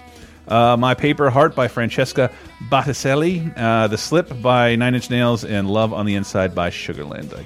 If you like country, that's a good album. Love on the Inside by Sugarland. Oh, I thought you were saying 9 Inch Nails. Yes, if you love country, please check out everything Trent Reznor's ever done. I start with a Doom soundtrack. No, I really like Sugarland. They're pretty great. But yes, I Kissed a Girl by Katy Perry is obviously still #1 in 2008. If you were there, you know it's #1 in the movies right now. We just talked about Dark Knight, making for one of our longest episodes ever. We're going to try not to do that this time. I don't think it'll be as necessary, because I swear to God I remember much larger gaps in between all of these movies. Or maybe my time just was, I just had better time management. Movies of 2008, July 20th to the 26th, we have American Teen. I vaguely remember this documentary. I kind of remember it too. It's a documentary. Brideshead Revisited. Right. This doesn't need to exist. And it's about fancy British people doing fancy British things. And when I say it doesn't need to exist, it really doesn't need to exist. Yikes. Because there's a miniseries that's way longer you could enjoy. Only available on 4x3 PAL. You want to play this trailer? Nah, don't even bother. Let's keep moving. Yeah. No more British crap. Man on Wire. How do you say that guy's name? Philippe Petit? Philippe Is that the director? Nope, that's the guy. Oh, that's the tightrope walker. On the wire. The man on the wire who walked across the World Trade Center. He's not Joseph Gordon-Levitt. That happened much later. But yes, it's the documentary that eventually inspired the Robert Zemeckis movie, The Walk, which I think is the last Robert Zemeckis movie I could think of. Which every review is like, it's fine, but if you watched Man on Wire, why would you need to? That is the type. Man on Wire is great. Right. Yeah. It's one of the best put together documentaries I've ever seen, because there was a bunch. Yeah, obviously, there's some video footage of what's actually happening, but like the story is told perfectly fine in the documentary. And I think in 2008. We were living in a connected enough world. Like, this had been on Netflix streaming, like, from the get-go. People saw that Robert Zemeckis is casting actors in this story that, yeah, we like the original already. It's okay. Yeah. You don't have to do that. We don't live in this world where, like, we're afraid of documentaries. We have infinite access to this film, and we didn't need a remake of it with Hollywood celebrities. It also actually inspired a really great literary fiction novel called Let the Great World Spin. Which I totally recommend checking out. It's set in New York right when this is happening, and the walk across the wire is kind of the backdrop for a lot of other stories that are going on the ground. It's fantastic. Oh. I still might recommend both movies over having to read, though. Okay, come on. No, but Man on Wire is, if you don't like documentaries because you think they're boring because you know what's going to happen, this is a good place to start because it's a thriller. Yeah. It is paced entirely like a thriller. There's so much. It's like a heist movie. They got to figure out how are they going to get up there and how are they going to get the wire across. And now he's hiding. And the guard almost found him. And it's so much fun. It's really good, and it goes well beyond your average like talking heads about an event. I don't know if they shot everything they did while they were doing it, or they went back and found other footage of the World Trade Center. But like, there's never really a dull moment in this doc. He said, well, I want to string a wire between the two World Trade Center towers. I knew he was a nut or a con man or something. As a child, I loved to climb. Nobody could stop me. If you want something, nothing is impossible. He told me he was a French journalist. It's impossible, that's sure. So let's start working. There's 200 feet between the towers. And there were going to be some guys in the North Tower. The whole idea would be that Jean-Louis would send the arrow from one building to another. What? So, how do you get a rope across the buildings? And I haven't been to the top of the World Trade Centers myself, but the reports I've heard from anybody who has is like... You should go there quick. Is there still time? No. That you can visibly see the towers swaying in the breeze. Yeah. You should not be built to do that. There is no pole that will save you from the gusts of air that are occurring up there. And this guy trained his ass off to somehow withstand all that. Yeah. Like, it's fucking crazy. I don't have any phobias except for heights, and even like thinking about that makes my feet hurt for some reason. Like, it's a physical reaction. Sam has it too. Like, whenever we're like at a very tall place and we look over the side, like both of our feet start like aching. I don't know why. It's really weird, and I swear it's not a distrust for the hubris of man, but like Grand Canyon, no problem. I can stick my toes over the edge, wave my butt over, take a pee, fine. But like the second story of a mall, I get weak in the knees if I walk close to a rail. Well, there's also that thing where it's like, what if I jump off? Yeah. What if I do that? Yeah, this might as well be the time. Yeah, I know, right? Maybe that's part of it. I'm afraid I'm going to do that. Maybe I'll live. I'll be that guy. I'll be on a talk show. If I had the escape the medium of podcasts. Anyway, Jesus, I revealed too much about myself. Because this movie, man, did this rub a ton of people the wrong way. I don't know. I meant to rewatch this somewhat recently, but even the most ardent X-Files fans told me not to revisit I Want to Believe with David Duchovny, Gillian Anderson, Amanda Peet, Billy Connolly, and the Not Werewolf movie. I called you in because I valued your belief in this phenomenon. I'm not the most popular girl at the FBI right now. Scully? Mulder? Father Joe claims a psychic connection. So you believe in these sort of things? Let's just say I want to believe. Don't give up. You see? He won the movie, Dime. Yep. David Duchovny won the movie. To believe. You win some movie. He wins the movie. I remember I saw this day one, and we all walked out of the theater tremendously disappointed. Not so much with the story, but with the idea that, like, this is your first movie in 10 years, and it's just a disappointing episode of the show. You didn't further any of the, I don't know, the lore or the story along. There was no reason to come back to this once a decade just to get a misleading premise. It's just like another big episode. Yeah, It's a big episode. It's a big Monster of the Week episode. I mean, I feel like it's it's not even a good Monster of the Week episode, though. There's no Fluke Boy. There's no guy with a tail. Yeah. There was no Ed Asner ghosts. There's no assassin who can't see anywhere but your peripheral vision. I mean, is it that they're trying to just keep the franchise alive enough for everyone in order to eventually get to this new season that they did a couple years ago? Even that was almost 10 years later. I know. Which X-Files fans didn't like again. And now the show's like effectively buried and done. Really? Well, only because like I know it wasn't received well. I didn't know it was basically done. I think I was at Comic-Con. And I guess this could be a lesson to all of us, maybe. But I was at Comic-Con. My first Comic-Con would actually sit down for panels and stuff, which I do not have the time to hear people improvise how to promote their movie for an hour. But Chris Carter, David Duchovny were there, and Chris Carter could not have been more of an asshole. He could not have seemed like he was more resentful to be there, like he just didn't give a fuck about the X-Files. Meanwhile, he's been stuck to the helm of it, which my memory of that like explains disappointing X-Files stuff. Like he hates the thing he's forced to do. So a George Lucas kind of thing. I hate that. That's annoying. He was so flippant and annoying. Like, what was it like to get Jillian and David back together? What do you want it to be like? What do you like? Like, dude, fucking fuck you, millionaire. Like, I don't know. Yeah, don't do it then. Come up with a hokey answer or something like that. You don't have to be a complete dick. A fourth house? Like, give me a fucking break. And of course, David Duchovny's there to not be a dick and like jump in and answer a question. Anyway, that was it during the promotion for this film. So I guess I was going in with a little sour grapes anyway. But I'm not the biggest X-Files fan. That's really more Brett's territory. I don't remember this movie very well. Do you? No. I found it pretty forgettable. Yeah. I mean, I guess it made sense to before we started restarting series that had been gone for a really long time. To restart the X-Files as a movie series makes perfect sense. And then you got a little bit of room to breathe, and you can do a Monster of the Week and maybe throw in a little bit of lore in there and keep it nice and evened out. And that's fine. That makes a lot of sense to me compared to actually bringing back the series. And this was just sort of like Yeah. It's like it almost felt like a different script that they put the X-Files on. In that weird world where like, all right, our X-Files movie's out. What's the plan next? Plan? No, what? Yeah. Anything else happening? We just tried to make a bunch of money. What? Yes, we all came back to make a bunch of money real fast. We didn't know there was going to be a plan. What? Yes. So of the two, even though I was pretty dismissive of Fight the Future, which we only talked about like a month or two ago for 98, that is far superior to this one. Yeah. And I love Billy Connolly, and I'm sad whenever he's in something bad. Yeah, me too. And I love Amanda Peet, and she's in many bad things. Ooh, she really...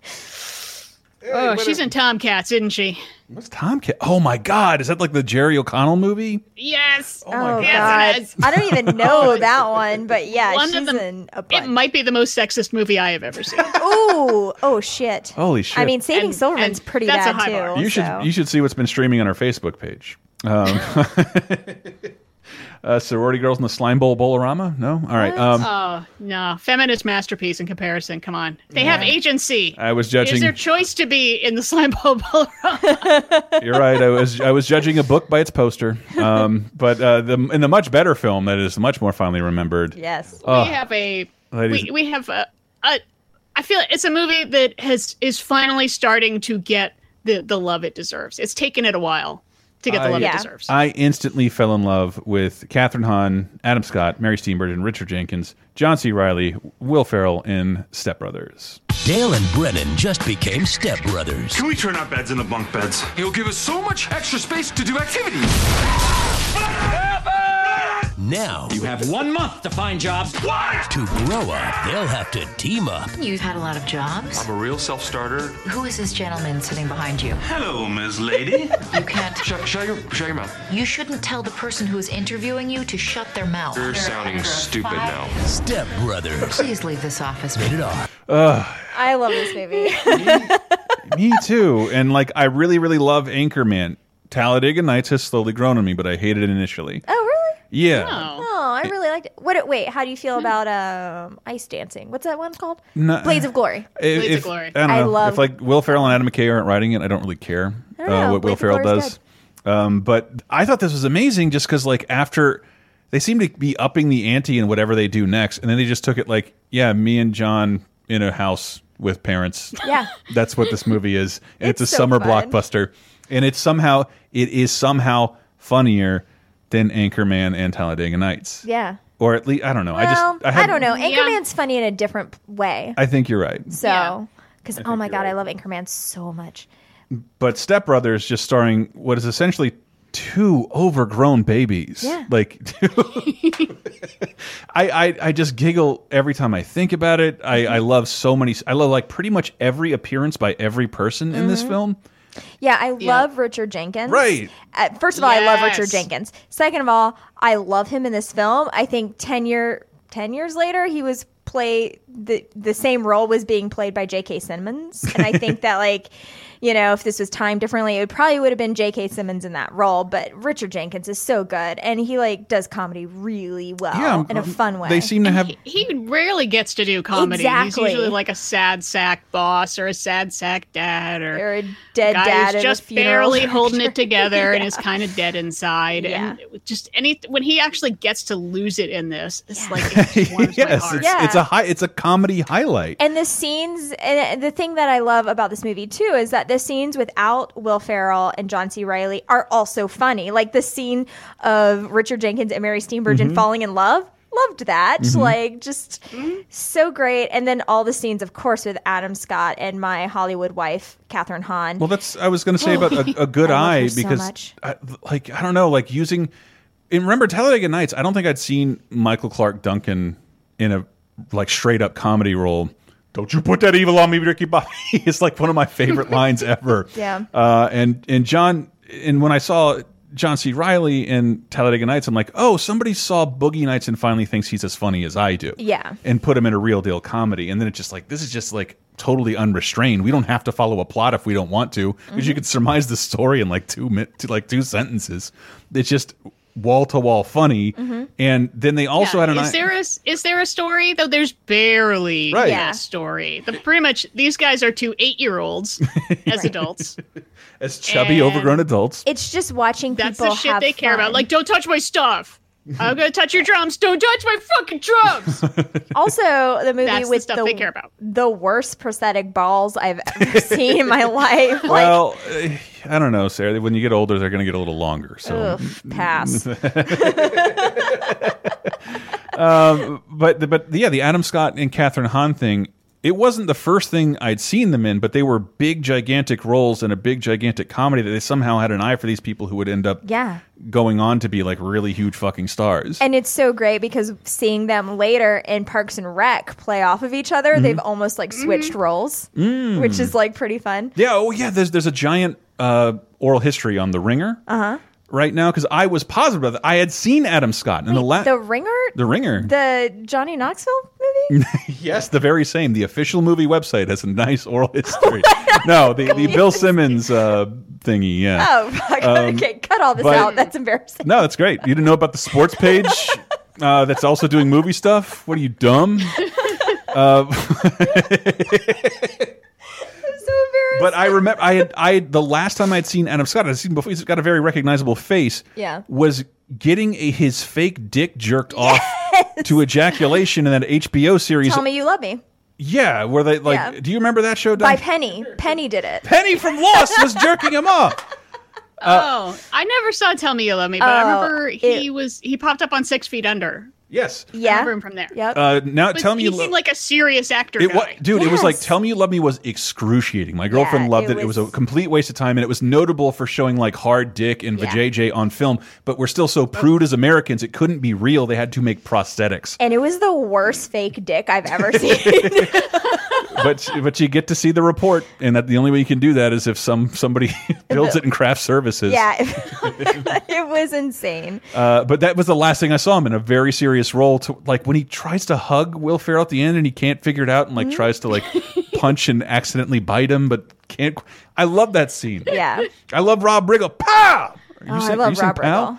Ken Jeong is in here for no reason. Like, yep. Playing a doctor? No, sorry. No, he's playing in a job interview. A job interview. Yeah, a temp. Oh God, Horatio Sands is the guy who only does 80s Joel. Yep. It's so good. The River of Dreams. No, man. I thought we explained it. Only do 80s Joel. I don't know. It's just kind of a joyful movie. Like everyone's having fun. You can tell. Like it's kind of just a celebration of like different kinds of relationships in a lot of ways. Again, friendship. Yeah. We just become best friends. I'm alive. I think this movie will hold up a lot better than those, and it doesn't make any sense because it's so low rent, so low stakes. It's almost set in like one house the entire time. But it's almost like a bottle movie. Most of it. Until they go to the fucking Catalina wine The mixer. Catalina wine which has mixer. apparently magic powers to fix everyone's problems. Exactly. Oh my God, this scene Fucking where Catalina wine mixer. Will Ferrell sings something to talk about. Let's give him something to talk about. I love it because I love that song. So good. Oh my God, Step Brothers, people, please go check that out. Watch that after Saving Private Ryan. But before Midnight Run. Yeah. No, that doesn't make any sense. I don't know. You guys figure out the best combination and let us know. We shouldn't be desperate to get out of this because like the rest of this is just we get more terrible as we go throughout television. Fine, I'm gonna do it. I had desperately tried to find something to showcase, and you know what TV show we've never showcased on the show on 30/2010 Weeds. Oh, I liked Weeds. I liked Weeds, but like my same thing with that girl, the woman's other show. Mary Louise Parker? No. Jenji Cohen? Yeah, like I loved Orange is the New Black. And then by like the fourth season, this is fucking ridiculous. Yes. This Agreed. She's got 2 good seasons in her. Yeah. That's it. And Weeds was in its ridiculous season. This might even make people uncomfortable. I play this clip, but it was a different time. When has that stopped you? I guess it won't. Weeds was way shark jumpy. I think at this point, because like it was about a woman dealing weed in her suburban home, and now they're like living on the lam and moving around, and like, what's the premise here? It's just a pretty drug dealer, and yeah, it was ultra problematic in a lot of ways too. And this is a very problematic scene because and it's the only reason I remembered the episode "Exquisite Treasures" because Kevin Nealon and who's the guy who plays Andy? He's fucking great. Like, I think that guy's great. I've never seen him in anything else. Oh no, he was in that terrible sitcom where he was the vet. Yeah, the animal doctor. But I love Kevin Nealon, and they're sitting at the beach, and all of a sudden things start washing up on the beach, and then those people, that things turned out to be people, and those people turn out to be immigrants, and we have a lot of jokes that just won't fly right now, and probably shouldn't play this clip. You are so beautiful. You are like a mermaid, a Mexican mermaid. A mermax. I thought you didn't like Mexicans. Just the fat ones. I'm Doug. I'm hot! Hey, whoa! What's going on here? This is my girlfriend. She was just swimming with her clothes. I'm just doing my job. Your job is bullshit. She just wants to be here. Yeah, she wants to clean our toilets. Or sewing. Or telecomunicación. Let's go. Senor Dog! Mermax! I keep your flippy flop. You find me. All right, that's fine. That's all we. I hated every second of that. But they were alive. Like when you were describing it to me, and you said they were washing up, I thought you meant no. Like deceased people. I don't know where they were immigrating from to wash up on the beach of L.A. with luggage, but no one says you have to be accurate on the show Weeds.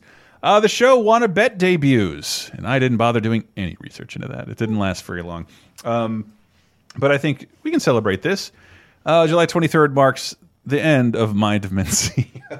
Yay! I'm so happy. Mind of Mencia, a show I was legit excited for because he had a Comedy Central Presents, like one of those half-hour things where like I don't know how to describe. He was the only person I saw who he didn't end on a joke. He ended on like this like call to togetherness in like 2002, and I'm like, who the fuck is this guy? And he popped up on a couple shows and I'm like, oh shit, they gave that guy a show. That's cool. And that's when Chappelle's Show was still in the air. And then by the time Mind of Mencia made it to air, Chappelle's Show was not on the air. And when I saw this guy's show, like this is just a bad version of Chappelle's Show, which is sometimes just blatantly racist. Without a purpose or a gag, and it really rubbed me the wrong way from like the get-go, and I was in no way like woke in 2008 or anything like that. I just really hated this show. Wait. So you're giving me 2 examples here of how Mencia doesn't write jokes and has never written a joke? Shit, Well, I had no idea, except for when he confessed to it multiple times. I had to look him up to like, is that guy still doing anything? Because like I didn't know if his career was destroyed. His show sucked, and he got all these accusations that he was stealing jokes. And if you, he admits to it. It's not an accusation. He says it on his WTF. I don't think he does admit to it. If anything, he like. It's like the way you hope Trump admits to something someday. I think he thought because he was paying his writers that like when he saw them do their stand-up, those jokes were just his. Yeah. Did he pay Bill Cosby for the high mom football gag? Yeah, for the high mom. I don't believe he did. I mean, he definitely admits to like going to his first couple of stand-ups and just reading a joke book on the way and then reciting those jokes on stage. That is a fascinating YouTube rabbit hole you can fall down in, the Carlos Mencia stealing jokes thing. It didn't totally destroy his career. He's still out there, still touring. I even looked up his schedule, touring casinos and whatnot. I mean, joke stealing is like an interesting like, it's not policed very well. Well, it's an interesting thing, and I think it deserves maybe further explanation. Or further exploration, like on maybe another episode. But I mean, like, yeah, there's definitely something to be said that like there is a well of ideas. Right, parallel thought is a thing. Exactly, but and certain things like there are a lot of people where most people, I think, who have been accused of joke stealing in the past, I'd say decade and a half. If you look at the evidence, you could be like, yeah, that's just a well of ideas issue. Like, I don't think that's. Yeah, I could even like this guy. I remember I saw that Dane Cook stole Louis C.K.'s joke. I'm like, yeah. It's talking about an itchy butt. They Right. don't have the same punchlines. Right.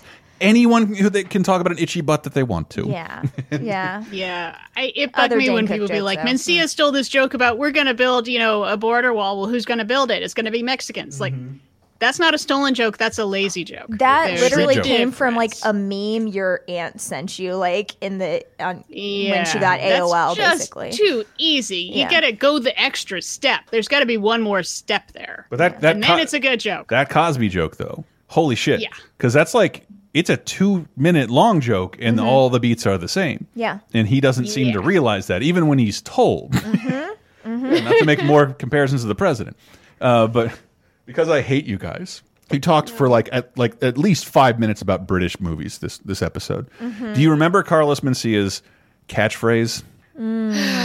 I'm not really Mexican? No. Did I do that? No. It was at the end of his production logo. I think the name of his production studio was... Oh, that means I would have had to watch one of his shows. Fuck. Would it be maybe offensive to some people? Maybe. Would it be offensive to anybody listening if I played a clip from Mind of Mencia where they do a whole song about his catchphrase that might be offensive? Look, you guys, this is just contextual. He's going to try and explain himself. Come on, just give it like 3.5 minutes. Doesn't mean mentally retarded. It means stupid. This song goes out to all the stupid people out there. You're gonna find this song hilarious, and you don't even know. It's about you. You dropped out of school cause you're smarter than everybody. I've got 3 words for you, dumbass. Ding, right ready. You try to outrun a bull? Nobody's that fast. That's how you end up with a horn stuck up your ass. Rock Lisberger needs no helmet cause he's a star. But the year the bus left, he got hit by a car. If you wanna go hunting for quail someplace, don't go with Cheney. He'll put a shot in your face. This is so fucking bad. This is so like every stupid. fucking level. Yeah. And I haven't even gotten to the chorus yet. Oh. And I desperately want to. Because I think they tried to make something like let's say Stanny. He's trying to make an Eminem Stan Oh, kind of gotcha. thing here. Okay. If you bungee jump so you can fly through the air, I ain't sad you ended up in that wheelchair. You ignore all the warnings, yet you light up a smoke. Now you have to talk with a machine through your throat. How many things can there be? Some say that it's 1 out of 3. Don't know the ticket from me. You're the You. I can't do this anymore. I can't do this anymore. I gasped at the part where they were like, how many idiots out of 3? And it had Simon Cowell and Randy Jackson. Yeah. And then the stupid one you pointed out was Paula Abdul, Is she the dumb one? multi-million-dollar selling artist. Paula Abdul. Yeah. You didn't write Vibology, Carlos Mencia. Shut the fuck up. Yeah. You aren't friends with MC Scat Cat. Yeah, exactly. Who's a real character, has his own album. Check it out, people. for It's a him. true story. This sucks. This makes it. It feels like also he really wanted to try to make a viral video like that, you know, like kind of like I'm on a boat or whatever. Yeah, it's just I get depressed when I see Dave Chappelle come out and be like, Key and Peele ripped my show off. I'm like, no, dude, no. It's just on, some guys doing sketches. Yes, I don't understand the Comedy Central format where you have to stand up and explain your sketches to a live studio audience so they can then laugh at a video. Yeah, I don't get that. But the sketches are very different. But funny. Might even see it kind of was funny. No, Chappelle's show. Oh, just because it did kind of the same bits.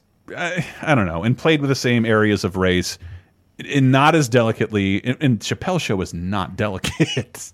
No. But it just really weird. But it came from a more wholesome place. Like it came from a truth telling place as opposed to a finger pointing place. How about that?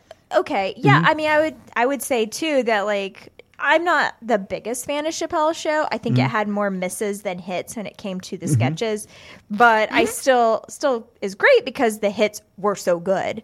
But like Mencia, I think just kind of took that and took it away from a truth-telling place and just took it to like a place where he's just trying to It's get just mean and laughs. stupid. And he doesn't understand comedy. I would posit that he doesn't really understand what is actually funny, which is why he couldn't. I can only say this about Carlos Mencia, and that song specifically, and I wish this applied to everybody. But if you're a comedian and you're complaining about stupid people, the odds are really good you're really stupid. Yes, agreed. Almost 100% agreed. It's almost every time, every single time. It's like you and Gallagher and like complaining about who's stupid. Yeah. Fuck that shit. TV is done. Hey, look, we got some video games. You think I left you out? This is sad and weird. If I was maybe 5 years older, Diana, does the name Track and Field mean anything to you? Yeah, well, from like all the old original Nintendo days with like the Power Pad. Yeah, Konami's Track and Field. Well, that was a different game, but they're sort of inspired by Track and Field, which at the time, if you can think of a world where there is not an arcade game featuring mini games based on track and field events, that was a huge thing, a huge franchise. It was very early in like in the early 80s. It's one of those franchises that has completely fallen off the map, but not in 2008. Has Konami released one last new track and field game called New International Track and Field? It did happen. And The Mummy, Tomb of the something or other. That I just didn't. Coming up. Cool name. Right. And that's the weird thing about the last movie games, that the movie games were trying to beat movies to the box office because they generally, like, you're spending all this money and time on this thing you can't guarantee will be a success. So if I beat this bad movie to the box office, our bad game can maybe have a little more luster left to it. But some of these games had like huge fucking spoilers. Damn. This doesn't really happen anymore. But yeah, where you can spoil a movie that's not out for you can spoil a movie for yourself that's not out yet with a video game that's $60 fucking.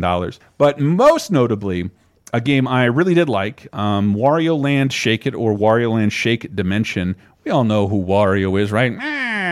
The farting Nintendo would-be mascot. Wario has been in a bunch of games, but this 10 years ago is his last platformer, and he's had a ton of non-micro games, non-WarioWare games in addition to these. But like, I can't believe it's been 10 years. The last I think first-party Super Nintendo game is a Wario, or Nintendo game is a Wario game. It's like the only Nintendo game with an ESRB rating. Wario should be synonymous. He's essentially missed 2 generations as far as being the star of his own video game, and as a stupid Wario fan, I'm bummed out by that. But that is it for the Vidya Games, people. Thank you so much for listening to 302010. If I can get some plugs out of the way real fast. This show is executive produced by Austin Cook and many other fine people at patreon.com/lasertime, where you can support us for as little as a cup of coffee. We're trying to launch a bunch of new shows. Thank the good holy Lord, the bonus show for 302010 has been unlocked, people.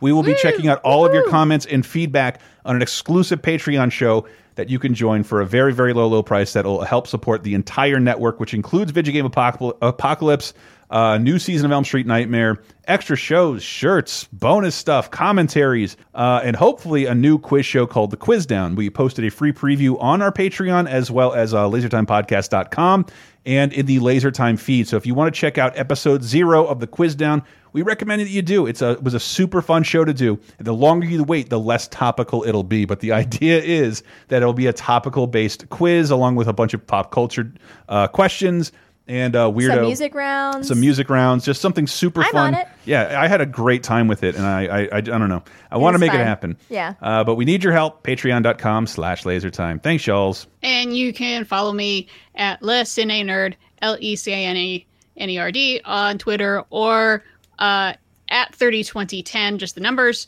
podcast, 302010 podcast, where I'm just teasing what's coming up in the next couple shows if you want to, get up ahead of time, find out what's coming next week. Next week, it's not as exciting as these last couple of weeks, and then it gets right back up. Still listen next week. I don't know why I'm trying to tell you not to.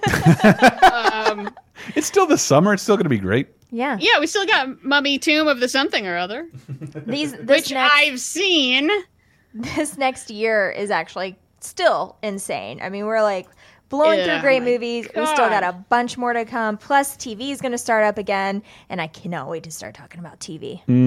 Oh God, 2008 television. Oh God, I'm not looking forward to that. I don't know anything about McDreamy. I got you, babe. Okay, thank God. And please leave a comment and let us know what you think about the show. Let us know any anecdotes you have related to this. Go to bat for something you love that you feel like we shit all over, or just tell me something nice about Midnight Run. That's extra points as far as I'm concerned. And maybe we'll read your comment on our new show. That's right, folks. But as always, we got to close it out with a little birth and death. Starting with the deaths.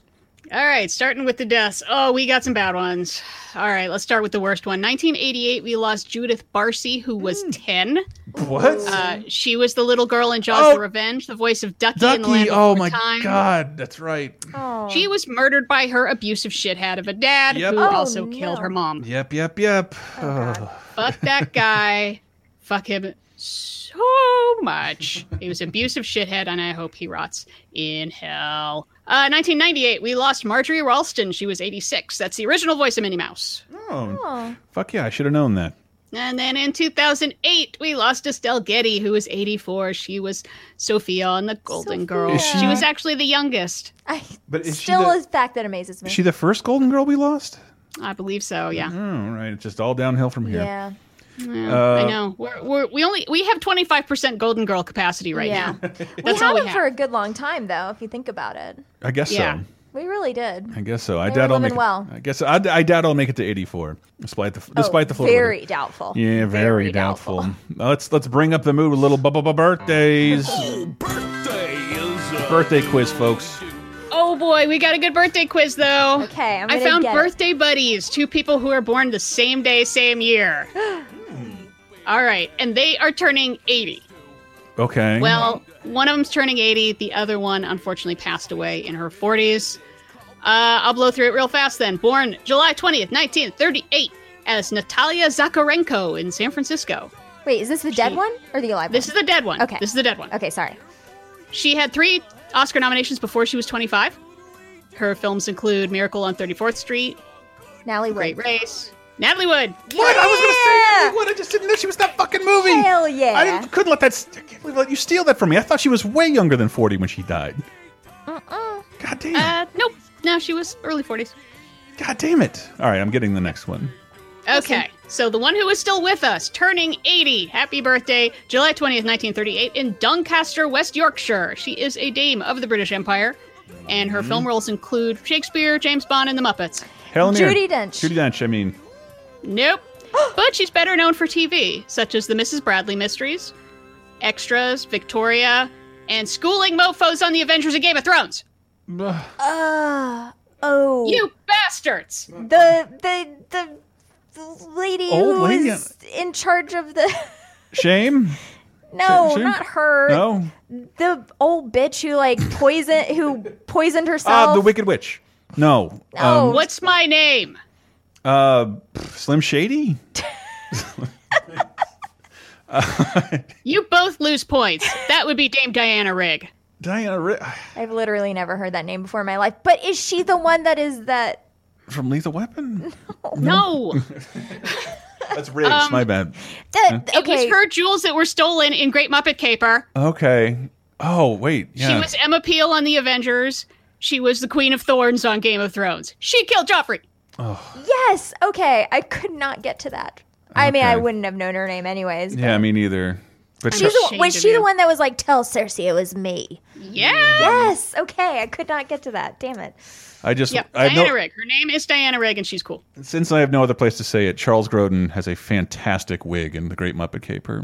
It's just Oh, he does. It's just You're right. It all beautiful. comes together. It really does. If you want to hear more of me and Antista competing like this at trivia, Patreon. Quiz down, people. That's where the quiz down is, and you can hear Help us make it more all of me gloating over beating Antista at trivia. This is never going to happen again. Never again. All right. Thank you guys so much for listening. Of course, we're going to close out with Boats and Hose, the immortal theme from Step Brothers. The original I'm on a boat. Yes. Hang with us, people, and maybe support us. But whatever, just come back next week. We like you. The Nina, the Pinta, the Santa Maria. I'll do you in the bottom while you're drinking sangria. Nachos, lemon heads, my dad's boat. You won't go down cause my dick can float. We sail around the world and go port to port. Every time I come, I produce a quart. Put on your life vest, let's drop anchor. There's a nice lady who I like to swank her.